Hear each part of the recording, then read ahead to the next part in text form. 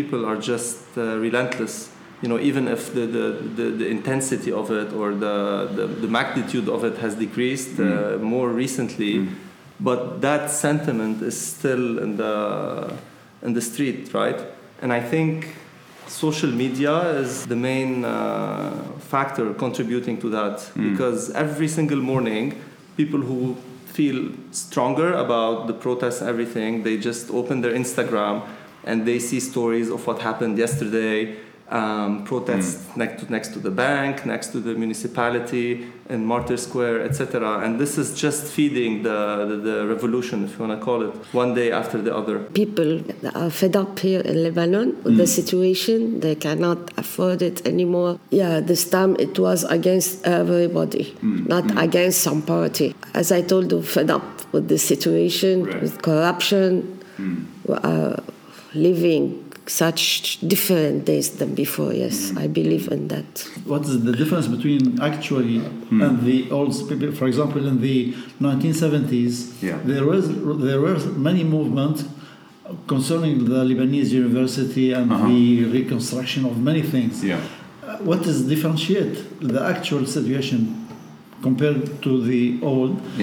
That the actual situation, there is no leader, no man, no one which is pushing or guiding or forcing other people to move. Right. It is self-acting. But in the old, when we have been young, always there is someone, something behind.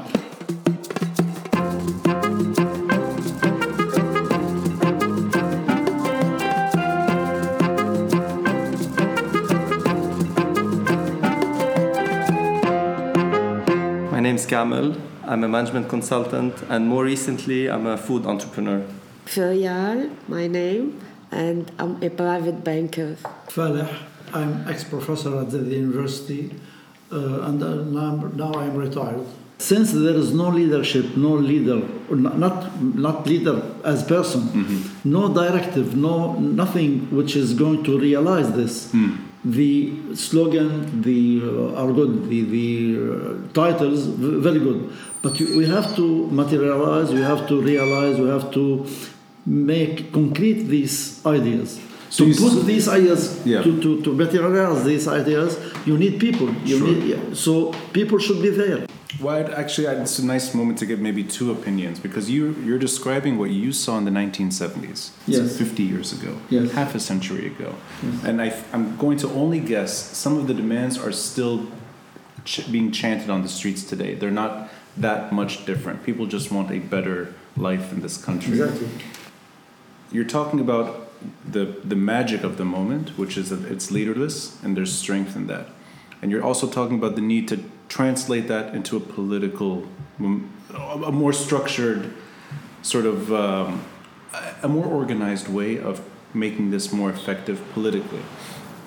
I want to ask you, Kamel, since you're not from the 1970s, and you're somebody that walked with me regularly on the streets, and we saw what your dad is talking about, leaderless. I mean, everybody is there, yet there's not one face that we recognize and identify with. Yes. Do you see that your father's maybe concerns are your own concerns, that this will not last unless it's turned into a more structured political grouping? Or do you think that that's not necessary? Because what you're talking about is, in a way, I think the generation gap, which is you're used to, as a father, you're used to the organized top-down, one leader demanding something, and you're seeing the complete opposite today. Is there something that maybe it's unbalanced, that it's too leaderless, or what are your thoughts on it? I mean, the immediate thought, I don't know if it's about the movement having leadership or not, versus the momentum just cannot be sustained at the same intensity, right? At the beginning, people going to the streets every single day, and then 2 weeks after maybe, or even just 1 week after, people started going there every weekend. And then probably the second month, people started going every other weekend or once a month or even less so. So the So momentum just- is yeah. just fading off progressively, and that's inevitable. Whether there is a strong leadership and a leadership that makes itself visible Right. or not, the momentum is just bound to slow down organically, right? Do you think it would stay alive if there were leadership, if there was something available already, or do you think that would be a detriment to it?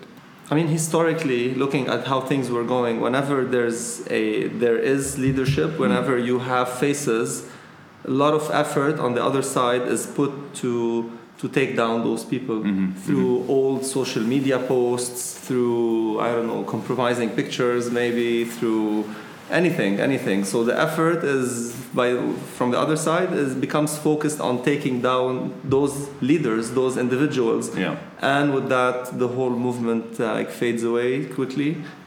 Just like we saw maybe with the طلعت ريحتكم, they really had charismatic leadership and outspoken people, and I don't know, like in an overnight you started hearing about old social media posts and everything, and the whole attention was diverted towards something completely different than the cause everyone was So I'm getting maybe that there's a positive and negative to this.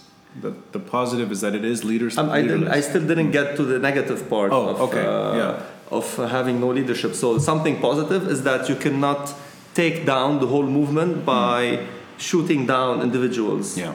You have no leadership. The negatives of it is, sometimes you have people who are just opposing everything, and at some point you start feeling these people are negative. They're just saying, no, I don't like this. Okay, what is it that you guys like? Right. Like, fine, just taking the position of the devil, being the devil's advocate. People were looking for the next prime minister, and all what you could hear in the streets is no to this, no to that. Okay, who is it that you guys want? Right. That's one of the disadvantages. You have people passionate about the cause, calling for something, but then you can't really get suggestions or names. Who are those people? Who will approve of them? Who will say no or yes? Who will suggest the names? That's very ambiguous, and then that's the disadvantage of it. And just I want to mention that people now are having new problems in their lives, like the bank crisis, let's say, and the government. They want to know who will be in charge, and the global situation, the macro, related to the region, all the Middle East. I think that's why the attention is not now concentration on this. Because you have a longer perspective. You've seen this country try in the past. And I think we would agree that most of the time it hasn't worked. Most of the time. That attempts at change have not yielded positive results. I don't want to be too negative, but I think that is the truth. That this country has not been working for a very long time. Of course. But as the older generation, pardon the word older, that's the earlier. As an earlier generation, thank you for that. I needed that word. Are you worried at all about the concerns you had in the 70s? So now we have your son, Kamel, who's joining potentially 1 million people on the streets in Beirut protesting. You're from a generation that saw this country turn to violence. Is that on your mind one bit this time? That this could turn violent as a result of maybe instability? Do you see that on the horizon, or do you think we're immune to that? That we're not going to go back to not necessarily a civil war, but civil unrest? Do you see that violence is potential this time around? I think this potential might be possible.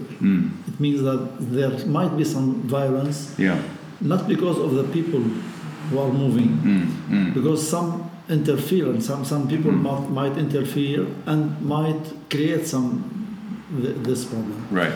And this is related to the idea I am going back a little bit for the no leader for this movement. I think there will be no leader in the future, in the close or the far future, because especially in Lebanon.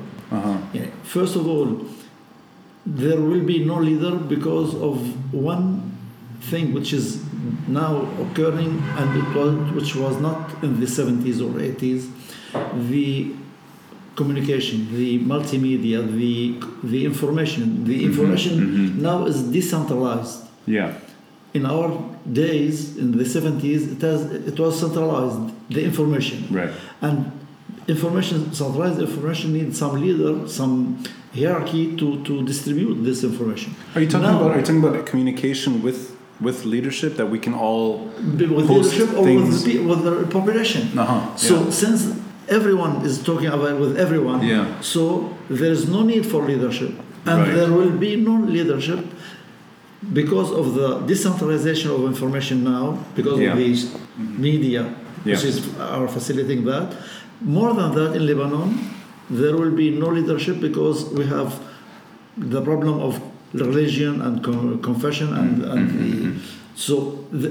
each leader, if he is going to raise and to become leader, he will be put down, like Kamil said, by other communities. So, because of the multi-sectoral situation in Lebanon, and because of the centralization of information, there will be no leader. No leader, it means every small community, every small group might do whatever he wants, and there will be someday, somewhere, someone will go to violence. So in other words, it's really it's neither a positive or a negative moment. It's just a very different stage in our history that things have fundamentally changed. Yes. And we don't know whether it's too early to tell if this is something better or worse long term. You know, I'm somebody who's a little older than Kamil, but younger than you. I'm kind of maybe right in the middle. I've seen identity emerge this time around. And for me, that's one of the hardest things to identify in this country is identity. And I think it's always in the background that we're talking about what it means to be Lebanese. And then one sentence after that, it gets complicated. And this time around, it felt, at least superficially maybe, just by looking at it, it really felt like this is one nation at one time, all doing the same thing. And this may be very easy to explain. It could just be watching it on TV and seeing every different city protest the same way, which is unusual in itself here. Tripoli to Nabati and Beirut and the whole country. That was, I think, very special as somebody who's seen attempts before, and this time that happened. But even then, it's hard to locate what Lebanese identity is. And I don't think that maybe needs to be answered. Maybe that's a door that you can leave open. But it always helps to have some clarity once you get in, like maybe a common understanding. And I think, this is my opinion, I personally think food is the sweetest way to celebrate Lebanon's history and its current identity. Is that a statement that's too romantic, or do you agree with that sentiment? No, it is very, your description is very accurate, very correct, and yes, what is common concerning this Lebanese is the food, the way the food is done, the way the food is treated, is eaten, is prepared. So this is some common. You go to this village, to another village, with different mentality, all completely different. But with the food, you realize they are almost equal, almost the same, almost. And it's not something you can negotiate. It's not like our food is better than your food. No, it's the same food. Oh, sorry, Cameron. Yeah. No, I just to that point, it's funny because there is some food competition. You know, you get someone from Hasbaya and someone from Zgharta and have them compare olive oils. Right. It's not going to be or the kishk. But it's not going to be a friendly conversation. These are the healthy differences. Yes. Yeah. But what I wanted, you articulated the whole relevance and importance of food heritage in a very beautiful way. I think the only thing that I can add to what you said is even when there is differences when it comes to food between different regions of Lebanon, those differences are celebrated by people and not their points of divergence. You know, you get someone from Beirut who goes to Bsharri or Bsharri, and they try ma'kroon, batoum. They never had it before. They're like, they're curious about it. They want to try it. They enjoy it, and they go tell others about it. So differences are celebrated. There are differences, but they're points of meeting and not points of divergence. Look at positively. Yes. Exactly. Right. And the competition here you talk about it is based on some ego background, not politically or not because of religion or pride class, social classes. No, because of I prefer my food and you prefer yours. Right. So this is the competitivity, and that's it. And which is healthy, which is good, positive. And the other differences are not necessarily bad, because it's great to have a country that has so many different communities living together. But that unfortunately always takes a political tone in this country, whereas food has never been politicized. Food is actually kind of safe. It doesn't, you can't wage a war based on whether or not your zed zaytoun is better than mine. Exactly. Or maybe you can, but it would be a losing struggle, right? Because nobody would, you can have different opinions. Honestly, Ronnie, we thought about this thoroughly, and other than food, the only thing that might be even close is music. At some point you had Feyruz, Rahbani, Milhim Barakat. Also, these are names, and. But I want to challenge you on this point. I thought the same thing as somebody who's younger and didn't always think deeply about it. Even someone like Feyruz and her son Ziad Rahbani have unfortunately, maybe they are not trying to be politicized themselves, but they are now considered to be a certain sort of political type of musician, even though their music is just music. Am I overthinking that? No, you're right. Probably the Rahbani brothers elevated above that, or Milhim Barakat. Yeah. More recently, you're right. There has been some feuds on this. Yeah. But it's music and food, but more so food, just like you're saying. It's like really, even something like frike that is predominantly present in south of Lebanon within the Shia community more so. It's never thought of like this. Someone from Kisirwen coming like, frike is very interesting. Maybe they haven't tried it before, just heard of it. It's those differences are healthy. They're nice. They're celebrated. Now I'm fortunate to be talking in your shop, which I think is in itself a celebration of different geographies. I'm just looking at the wall, and I've been here before, but I've seen what I thought was quite telling. You're identifying where each different type of food comes from, and they're not all villages that I know. These are particular villages in certain areas. Is that a deliberate thing that you guys did, that you wanted to celebrate different geographies in addition to the food, or is it just by chance that this is where the food comes from? I'm curious about the way you're addressing Lebanon's geography, because it's very clear where each one comes from, and I like that. I like seeing where it's from. Is that a deliberate way of celebrating? Definitely. Just to take a couple of steps back, we really wanted to celebrate Lebanese identity, and then food was really, just like you said, the best way to do it. And we opened a retail shop. It's not a restaurant, a retail shop to collecting Moune products from all over Lebanon. Can you tell me about that, Moune products? Moune is, in itself, it's a very traditional, a concept very much linked to culinary heritage. It's our ancestors started that concept out of need. Moune is the art of preserving food for long and harsh winter times. Right. So we're talking drying vegetables, or pickling vegetables in vinegar, or pickling vegetables in oil like zaytoun, or turning vegetables or fruits into vinegar like apples. Honey is moune. Even awarma. You cook lamb meat in its own fat, so that it you can preserve it for the whole winter without needing a fridge. So our ancestors needed that. Actually, when we were at a hotel in Baalbek, Palmyra Hotel, one of the oldest hotels in Baalbek, There was a guy there, a very super nice guy called Ahmad. Unfortunately, he passed away recently, but he was an icon for Palmyra. He's been there for 50 years. Wow. Welcoming everyone, serving everyone there. He was an icon. And then he told us about times in Baalbek when they used to be stuck in their houses for more than 2 weeks with snow covered by snow. Right.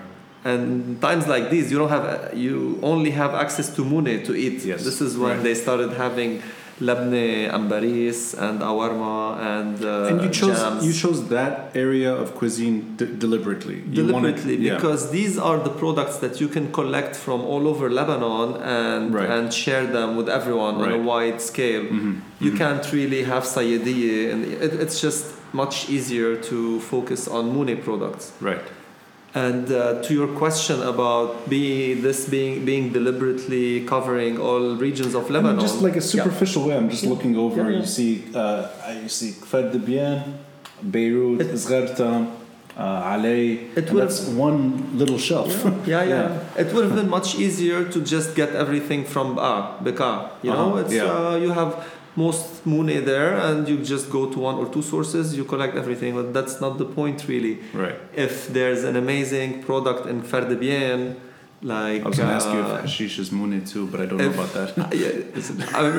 It's not legalized yet, so we don't have it. Does it fall under moune? If you want, sure, depending on your definition.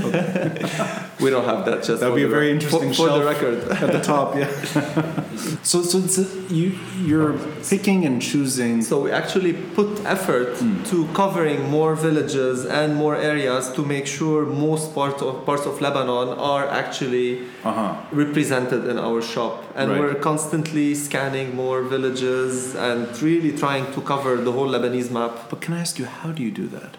How do you actually, I mean, it's a small country, but it's a complicated country, and it's not always easy to go from village to village and approaching people and saying, I'm here to celebrate you in a shop in Beirut. So how do you do that? What is the, if you permit the word politics of that, how do you handle that? When you ask anyone in Lebanon or outside, for example, I would like to have the water blossom. They tell you directly, go to Magdouche, which is next to Sidon, for example.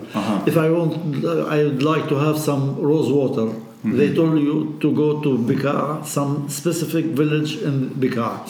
So different villages are recommending each other? So this is one criteria. Another criteria, for example, each kind of product is depends on the kind of soil, the climate, the way it is prepared by people.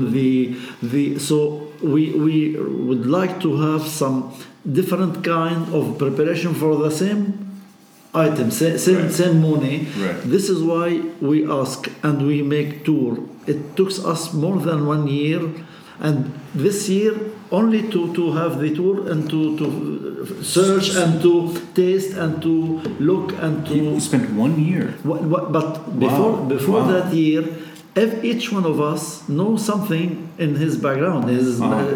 Just wanted to say that people when they come and they see products from the villages, if they are from certain village, do you have something from our village? And then they enjoy a lot when you tell them that you are from Baalbek. Yes, we have this. They enjoy. So they're eager to also provide. Wow. There's a sense they of like pride the in that. variety. Right. We're a family really passionate about food. So even before deciding to dive into that project, we already had solid sources for different products. So we started with that small circle of producers, and then we did a lot of research to understand what are the products that we want to bring to the boutique, and for each of those products, what are the regions that are mostly known for that, I see. And for some products, we went for the typical, first thing that comes to your mind, just like my dad says, mazahar. Everyone, depends. Some people say magdouche, some people say almoun. If you're from Tripoli, I'm guessing. But that's interesting. So this is an evolution of your own personal curiosity about food. Exactly. So the shop is a byproduct of your own interest. Exactly. So I've only known Kamil for a year, so I would like to maybe get your own backstory. Is this a shared love that you both have, or is it something that you came upon later? I mean, why did you end up in this world? I know from Kamil's photos that I see on Instagram that this is a very family driven thing, because you're always eating together, you're sharing food together, which is a great thing to do. But I can only imagine this started before Kamil was born, that you guys were always sort of passionate about food. Yes.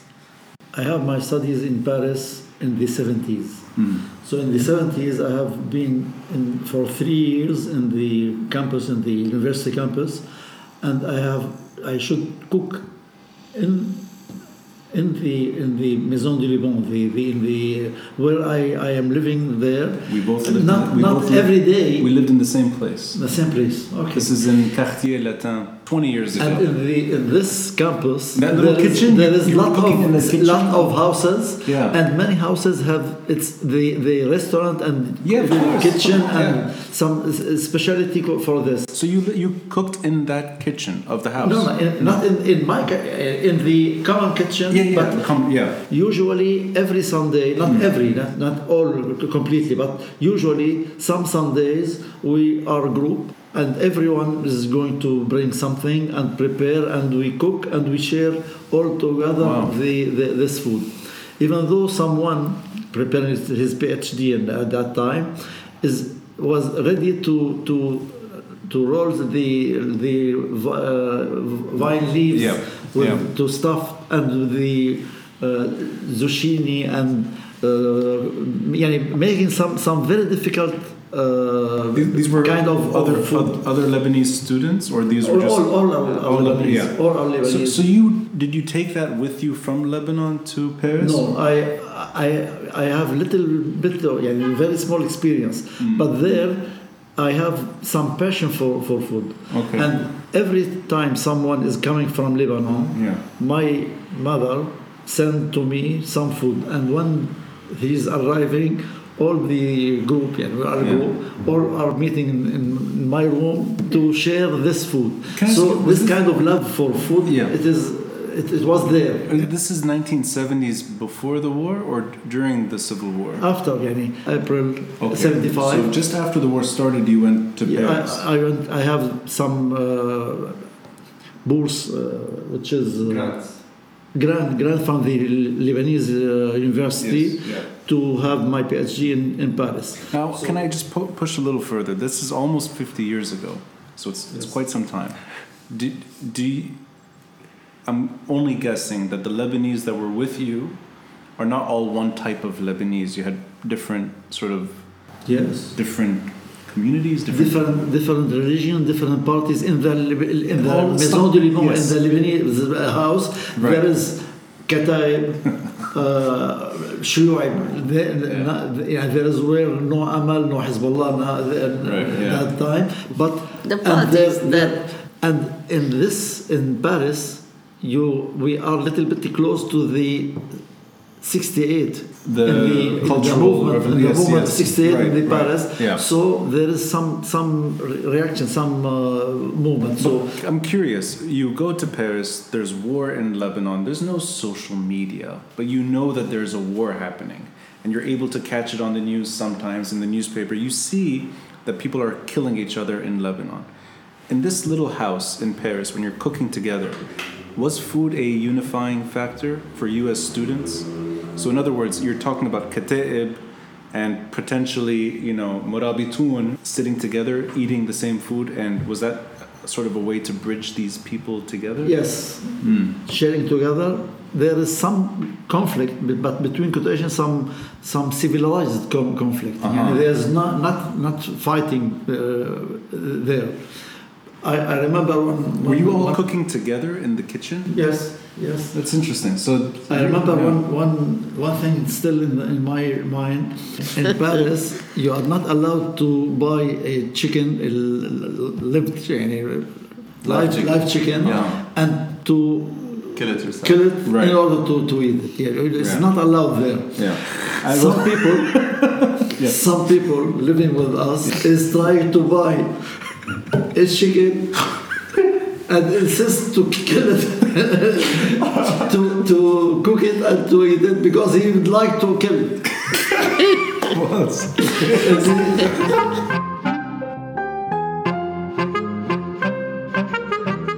You knew how to cook already, or did you learn how to cook when you were abroad? I learned. You learned there. Learned by practicing. Right. Yes. Okay, so it wasn't your family that was No, when I live in Sidon, Lebanon, Yeah. I didn't cook in the at home. Yeah. After that, when I got married, so Yeah. Feryal is we share together this skill. I didn't cook at home when I was still with my family, my mother. I didn't used to cook because, I have to go to school, then university. I had no time. And my mom, she was doing everything So your mom was by herself. cooking Yeah. at home. Okay. But she used to put a complete meal every day for us. So when I got married, I bought a cooking book and I worked on it, and it was great. But I just want to tell you one accident, what happened to me. First time. No. It's a gift from God. I'm joking. Thank you, Fifi. I'm just kidding. I wanted to make some lentil soup. Yes. So the lentil, they were with some salt because to save for a long time. I cooked the lentil and the soup was very salty. So I add some sugar to it. To try to neutralize it, yeah. That's all. But did you have, living inside that then Beirut during the war, was food part of your life? Or is that something that comes just later, that you wanted to at some point open a shop?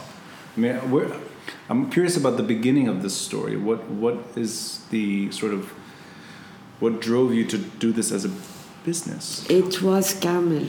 Kamel idea, yeah. Okay, so planning and idea. Everything. Okay, I didn't know that. Actually, both of my parents are really family people. Yeah. And we used to bond we still do, bond as a family over food. So besides the typical meeting over lunch or dinner, we used to, on Sundays, go have manouche at this amazing guy in Bikfaya. Or more recently, once a year when both of my brothers are in town, one of them lives in Lausanne, another lives in Paris. When they're in town, all of us cook at Taule. We make a guest chef appearance at Taule, bonding as a family, and we're using food and enjoying food. You saw your parents raising you this way with the love of food, and you decided then we could do something else, which is maybe turn this into a store and a shop. Yeah. Coming back to during a difficult time. It's difficult being in Paris without money, but I think it's more difficult coming back to Lebanon at times of war. Yet you succeed, and you get married. You're living together. You're struggling, I'm guessing, like any Lebanese would during those years, and we have difficult years of history. Yet you're able to sort of keep everything together, and you raise a family in Lebanon. Those were dark times, and I'm too young to really remember how painful it was. Although I do have memory of the 80s, but they're bad memories. They're not good memories. Fast forward today, 30 years later, 40 years later, you have a son who's pursuing a store, a business, and encourages you to be part of that store. And you tell me if I'm wrong. The economic situation today may be as bad, if not potentially worse, than those years. That things are really economically, everyone's struggling today. There's a lot of pain. Can I ask you this time around, are there ways to ride out the economic crash that we're all going through at the moment? Do you trust that the Lebanese traits are all that it takes to sort of live through this moment and get to something better? Or are you personally, privately, are you afraid that this time is really, really bad and things are going to only get worse over time? And the reason I'm asking is because you have the long view. You've seen good years, you've seen bad years. I'm trying to put this moment in perspective. I think the main difficulties concerning Lebanon, our community, this is that we are some community that importing a lot of things, more than this community needs. And this import, foreign product, foreign tools, anything, it's going to we are getting to suffer from such kind of import that we get. Are you talking about basic things like anything? All things. So with our experience here in the shop with the camel, with the food, we realize that now if people are going to go back to roots, like we say, Healthy food, not mainly healthy food. Instead of buying some cheese from France, we can go to some village and buy the cheese from this village. So if we are going to go local, instead of importing a lot of things from outside, this is one kind of one line that can solve the economic situation now. So you see potential hope there that we're going to start buying from within.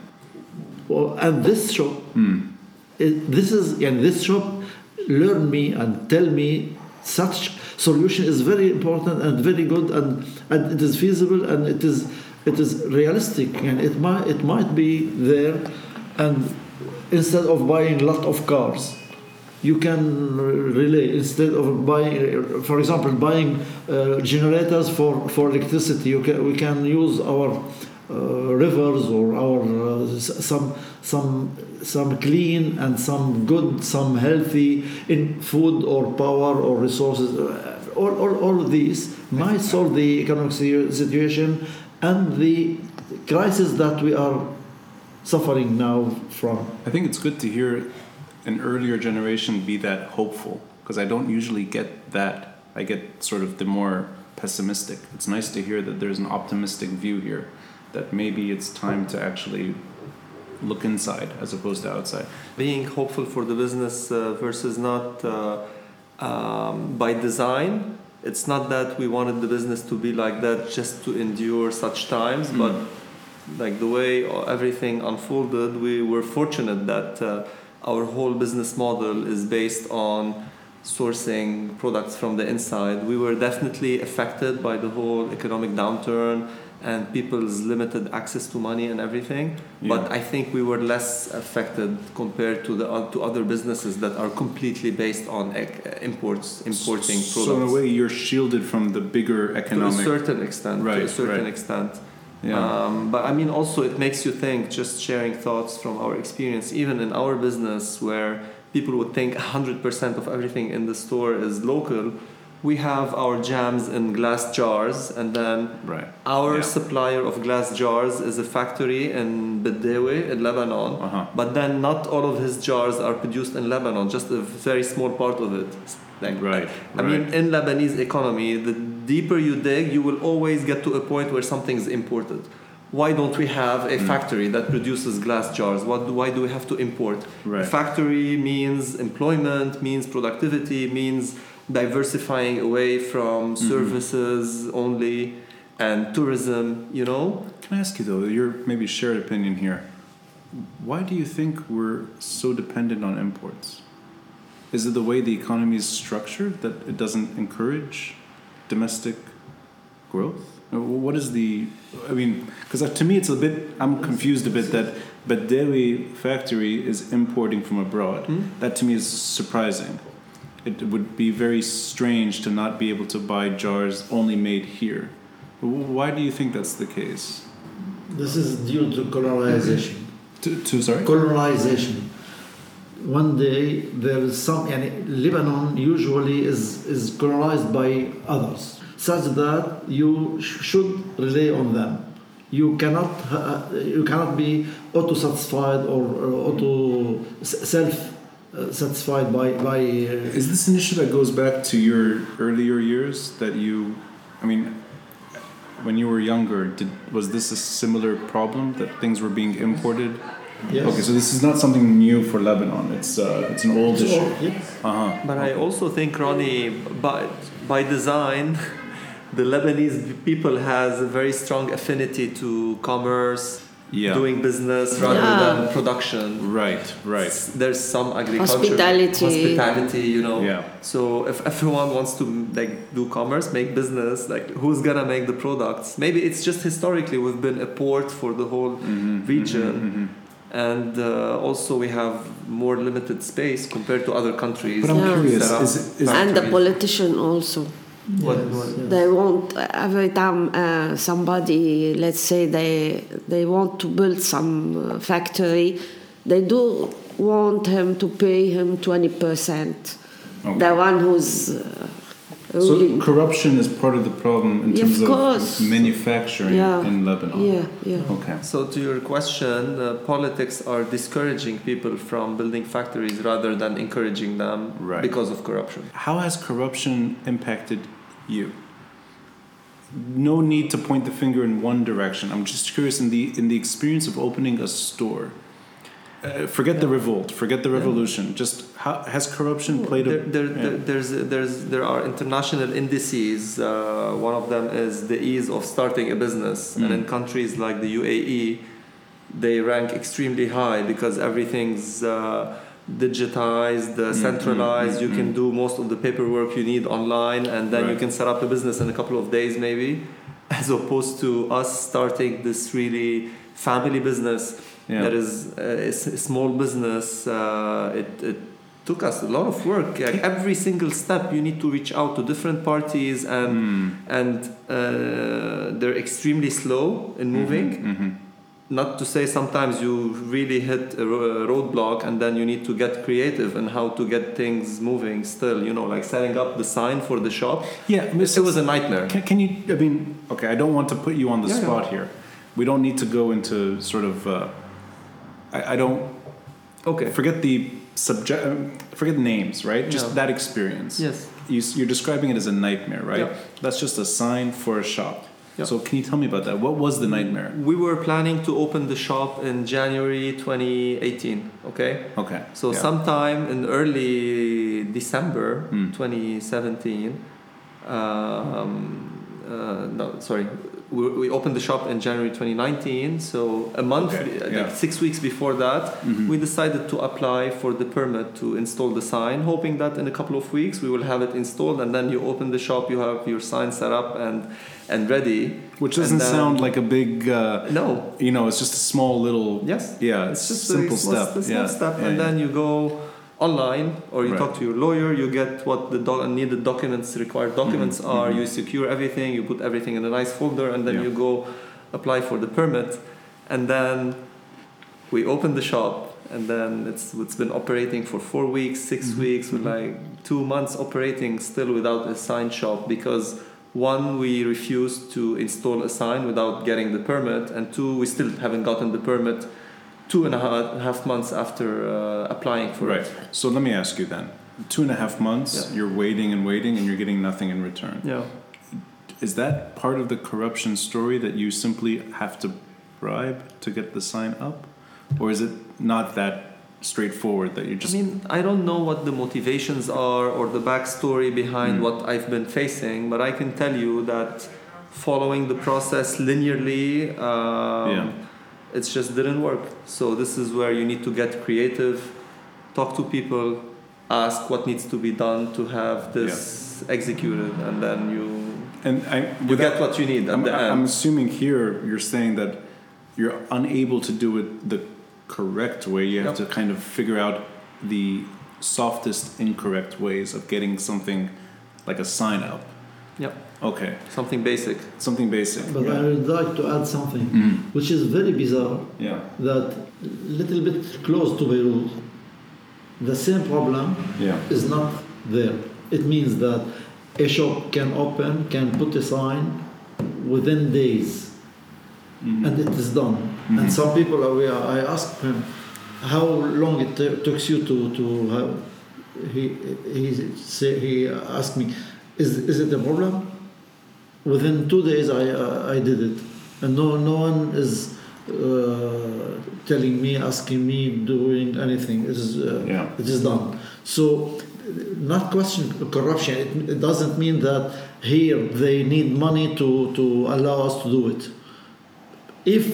Even though with money we cannot do it. So it's not about necessarily bribing. It's just about there's no system. There's no system. The problem of system. Right. And every location, every region has its own system. Yeah. And there is no general rules, no supervision, right. And this leads to the corruption.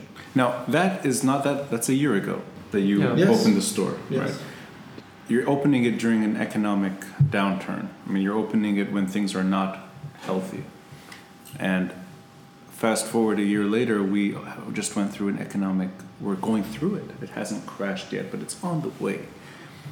Do you sense that long term, that these issues, they're very basic issues. You're talking about something that has very little to do with politics or even, they're small, simple things. You want your sign and you want it set up the right way and you just want things done on time. This minor issue, do you think that is on the table where people are now demanding those issues and that, let's say, a year from now that it'll be easier to do something like this? I think this is where, very nice transition back to Thawra and the whole movement happening. Personally, after setting up everything, we haven't been engaging much with the public sector, on permits and everything. Yeah. And it makes me extremely sad to say it, but most private businesses in Lebanon, they just want the public sector to stay out of their way. We do things on our own. Right. They just do the bare minimum to be regulated and, but they just want the public sector to stay out of their way. And this is what we want as well, which is very unfortunate. But I'm hearing from friends who still have to go through some processes and apply to permits and everything. In light of the Thawra, and all people on the ground calling out corrupt people or inefficiencies in certain departments and ministries and public functions, the employees, public servants or public employees in public entities have became really more efficient or became more responsive. I have been hearing positive feedback about. So you see processes. That there is some. It's very indirect, but I think it started. And also, I don't know if politicians now really feel that eyes are watching them and they really weighing decisions and moves before making them. Right. Because people are now more easily calling out what they see. Because you need to have the minimum infrastructure, legal infrastructure, physical infrastructure ready to have a country, and then maybe in 5-10 years we can hope for the public sector to. So you don't have necessarily hope for the near future. Not for the near future. Do you guys share the same opinion? The way Cam is describing it? Unless there is some change in the the top of everything. For example, if we have a minister which is going to act correctly as a system, this will have some result concerning all the ministry. Right. So the same with any institution. So if there is some correction in the top, there might be some correct. For example, this sign, we hope the problem of sign can be solved as significant as example. If the top of the municipality is going to put things right. Put things right, it means what? To do a system. This system work like this. If you come, you or me or Kamel or she, the same process is going to run. Right. It is not now actually With you, it is going to act in a certain way, with him in a different way. Right. So there is no system because of the builder of the system is not doing his job. So there's a lot of work to be done. Is this something that got worse? Yes. Or is it always It's been getting there? worse. It got worse. Yeah. Can you take me back just briefly to just before the war? You're a student about to leave to Paris. Were these issues discussed? Or was it okay? Were things functioning enough that people were not complaining about these things all the time? In the old days, there is no spread of information. For example, I live in a certain area, certain region. I don't know everything. But I mean, something simple like putting up a sign in the 1960s. Was it such a complicated issue? It was better the old day. It was better than now. Yes. I never hear my grandmother, she's still alive, in her mid-80s, I never hear her complaining about the simple things, which to me is telling. She always complained about the bigger things. Whether it's Syria, whether it's geopolitics, or it could be Iran, it could be America, it could be Israel, the Palestinian issue. But she never complained about something small, like, I want to just get my municipality to do its job. And I think I get the feeling that it's just gotten worse and worse and worse over time. But it was tolerable to a point before. And then after the Civil War ended, do you remember it being as bad as it is today, or was it better than today? It was better. It was better. Yeah. Okay. I think people... It's getting worse with the time. I think the reason is that now people knows more than previously. Interesting. In the old time, you don't know, for example, that there is a rule telling you to work like this or to do things like that. Right. You don't know this rule. You don't know that you have this right. You don't know that these people should do things like that. So he is doing wrong, but you don't know what is right. So you cannot judge. Now you know. Since you know what's wrong, and what's right, you can't do it right. So you can protest, you can tell, you can act. Yeah. So it is not question because old time or recent time, because of the spread of knowledge, and people usually the concept of family, of school, institution. There is one boss, one decision maker, the head of the family is doing that. So you have to obey. You don't have to discuss. You don't have to protest. Right. This is the rule. But he might ask you to do something wrong. Yes. Since he asking you, he telling you, he obliging you, as father or as boss in the company or in your institution, or as director of school or university. Now you know what are the rules, what should be done. So awareness has made corruption more visible. Yes, exactly. Okay. And the corruption, with the awareness and the spread of information, the corruption is the synergy power is going to increase. I have a distant memory of my father telling me when he went to AUB in the late 60s, early 70s, that not one student would even think about parking the car incorrectly on Bliss. Everybody was afraid of getting a ticket. I mean, double parking on Bliss, and it's just like, it's just 40 years ago, but it's still quite telling. I mean, you can triple park on Bliss today, nobody will tell you anything. That if you violated the law, you'd get a ticket. It's a simple example of now you can get away with pretty much the basics. Yeah, yet if you want to put up a sign, you have to sort of zigzag through a labyrinth of chaos. And we had more discipline before, and you get punished if you do something against the law. No, now it's not the case at all. That's why we have this. What you're describing is a demand among protesters, that there's a yearning for a normal country. I hope that one day I live to see something like that. I know that it's a it's impossible to predict what will happen in the near future.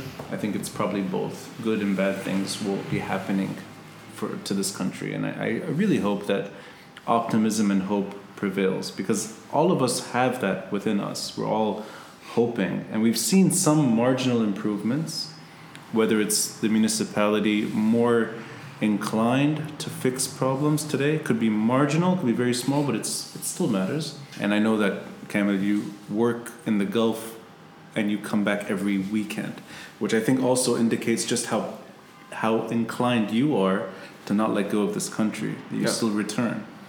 So that's a good thing.